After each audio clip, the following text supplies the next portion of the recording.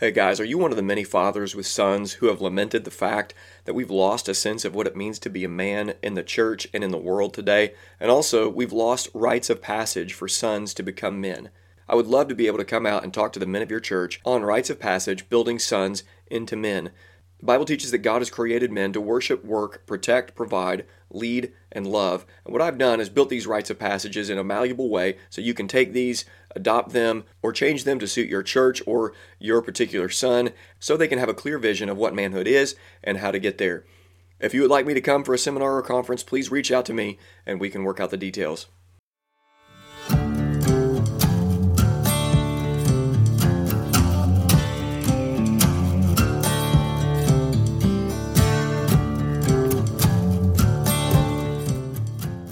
Welcome to the Shepherd's Crook Podcast. This ministry exists to provide coaching, resources, and events for pastors and church members.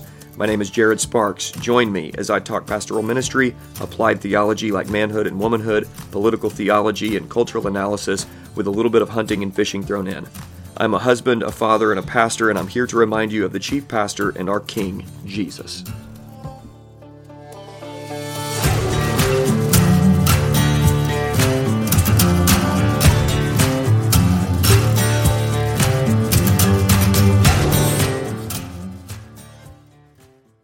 Hello and welcome back to the Shepherd's Crook Podcast. Hope you guys are having a great day today.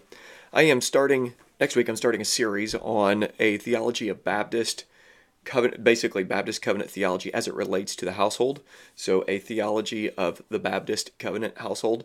We're going to work through that, and I don't know how many weeks that series is going to be, but this episode today is going to be somewhat related to it because I'm going to talk about the way in which God has designed men, both physically and spiritually, in our physical bodies, but also in our minds, to be able to be what He's called us to be, particularly the head of household, but as a protector, both physically and spiritually. So we're going to consider that, and I'm going to read a post that I just put on Gab a little bit earlier, and been working through this material and writing some stuff down, and I want to share this with you because I think it is particularly important with men in our society. We've kind of been psyoped a little bit to think that theological work or spiritual work or religious activity is a feminine thing, and I think there's several factors in that we've talked about before on the show about the feminization of the church, and Leon Poodles has a good book called The Church Impotent, and many books over the last 30 years have tried to put their finger on the problem of why church feels so feminine and why it is that more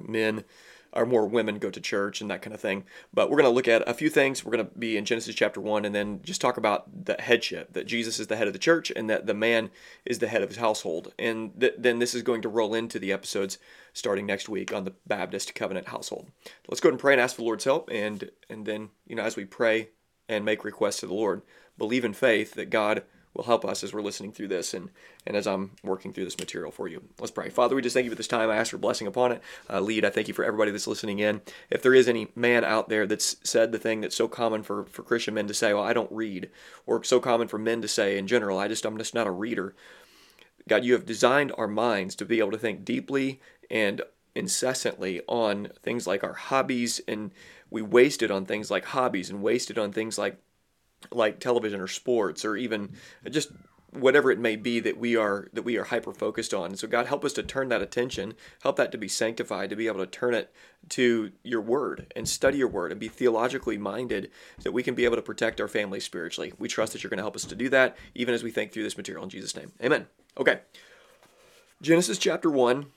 Here's what we read about God's command to Adam. The Lord God took the man, put him in the Garden of Eden to work it and keep it, and the Lord God commanded the man, saying, you may surely eat of the tree of the garden, but of the tree of the knowledge of the good and evil you shall not eat, for in the day that you eat it, you will surely die. Then the Lord God said, it's not good that man should be alone, and he would make a helper fit for him. Okay, so that's the covenant of works, but what we find is that God created Adam and called him to work and to keep the garden, okay? We see it clearly. The Lord God put him in the garden to work and keep it. Now, keep means that the man is going to be required to keep the garden as the garden. This is where we get this idea of the man as protector. Every society, just through natural laws, been able to figure this out, that men, because of our design, God has designed us and fitted us for these commands. Adam was called to keep the garden, therefore he was designed uniquely differently than would Eve be designed, even though both were created in the image of God. He was designed to fit those commands. So he was to physically protect the garden, keep the garden as the garden, and through the creation mandate, he was to expand the garden, push the garden out from the garden into every nook and cranny of this world and of this universe, and he fails to do that. That's what Jesus is doing currently. Is he's fulfilling the great commandment, or the cultural mandate, and pushing out his reign and rule everywhere. So he's doing what Adam failed to do.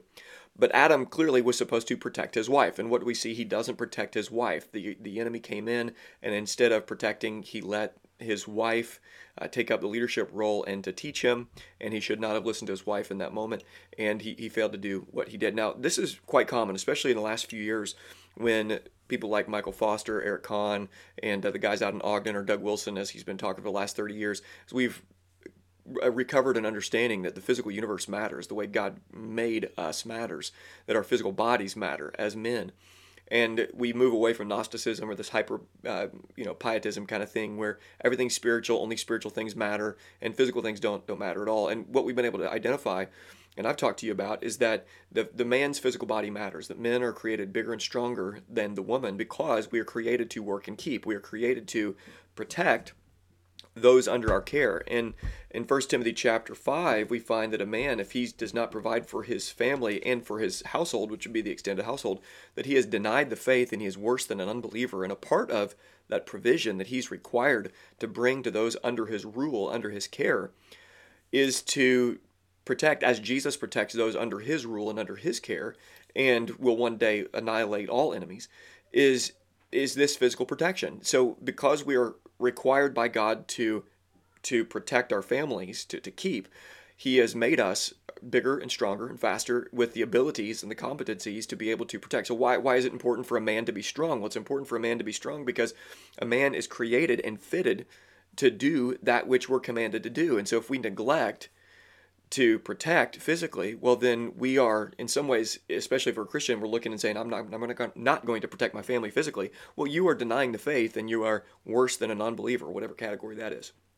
But so often now, even though we've been hyper pietistic in this regard, we've kind of all understood that we are to protect our families. Yes, we should be protectors, but didn't connect that necessarily to how we're fitted, stronger, bigger, stronger. So now we've got that down. But what about spiritually as well? We are called to be protectors, not just physically, but spiritually. Jesus calls the church elders to do that, and he calls the men of the house to be able to answer questions from our wives, to be able to protect our families spiritually, not just physically. And if we are to protect our families spiritually, what we would think then is that we would be uniquely fitted by God in our minds with our abilities, as we are uniquely fitted by God in our bodies physically. We should also be thinking, okay, our brains are physical, that's material, that's matter. And we know that men are from Mars and women are from Venus, or men are from Venus and women are from Mars, whatever. We know that there's a difference in the way the mind of a man works and the way the mind of a woman works. You know, the right brain, left brain thing. We know that, for instance, men are superior to women in things like mathematics, and then women are superior to men in other sorts of things as well. So there's this uniqueness to the brain. Well, how this works itself out in the life of a Christian who has a family is men, we have to completely and utterly and totally reject anti-intellectualism when it comes to the scriptures, when it comes to the Christian life or the life of man. We can't be the kind of men, you can't be the kind of man that says, well, I just don't read, because God has made your mind to work specifically in such a way that you can be a spiritual protector of your family. So you think deeply already. Every man out there thinks deeply about his hobbies, thinks deeply and critically, and analyzes information and takes it and puts it and categorizes it in his head, and just as a one-track focus or a one-track mind on his hobbies or whatever it might be. And what we see physically, we also see in the brain, is that the strongest people in the world physically are men, and the best theologians in the world are men. That is not in any way saying anything negative about women. It's just that our brains work differently. That's why rocket scientists largely are men. We figure out how things work because we don't stay up, or we stay up and we don't sleep, and we'll smoke cigarettes and drink coffee until we get the job done, or we figure out the problem that we've been working on or thinking through. So in the same way that men are fitted physically to protect, we are fitted spiritually to protect as well. So think deeply. That's the challenge. That's the charge here today, men of our church, and any man that's listening in, is that you are the head of your household. And you are going to be held accountable. And this is how it's going to be relating to what I'm talking about here. It relates to, so there's a type of federalism here that you have responsibility. If Jesus is the head of the church, he is the covenant head, he is the federal head, and then we are the head of our families or head of our wives, then we have some sort of responsibility. Now we're going to understand the restraints that come from our covenant head, and the both the direction and the restraints that come from our covenant head in the household of God. And there are things that are not a one-to-one from the household of God to your current household. We're going to explain that as we look at the Baptist covenant family, which I think is the biblical covenant family we're going to look at, as opposed to the Presbyterian version or understanding of the covenant household. But you are fitted as the head of household to rule those who are under your care in a manner that's not passive or abusive. It's not passive or overly dominant, but it's walking with wisdom and walking with an understanding of God's word. And you are going to be the one, when the enemy comes to tempt your wife, or the world of flesh, the devil, are in cahoots against your family, you are the one with the theological savvy, because you have been taking that critical mind that you use on your hobbies, or to think through hunting, or to think through fishing, or to think through sports, or your favorite team, or whatever it may be, and you have directed that through the power of the Holy Spirit to the Scriptures, and now you're a man equipped to, because you've been working through critically and thinking through critically. Your brain has been wired in such a way that you can do what God's called you to do and be a successful head of household. So you've been thinking through things critically, and if that's not you, if you haven't been doing that, in wives, we want our wives to be theologically solid, theologically rock solid. That is a good thing, but they are not the leaders of our home, and they don't have the same kind of brain to think through theology the way we do. That's why we look down through the history of the church, and again, who are the greatest theologians? Well, they're men, because God has wired us to be thinking through and use our brain in that way. He has fitted us and for that which he's designed us, or he's designed us and fitted us for that which he's called us to do. So he's made us and then commissioned us. He designed us and then called us. And that's what I want to challenge you with today. Use your mind theologically. You're fitted for it. This is what God's made you for. Okay, this is what your body is there for. Protect your family spiritually or physically, and protect your family spiritually.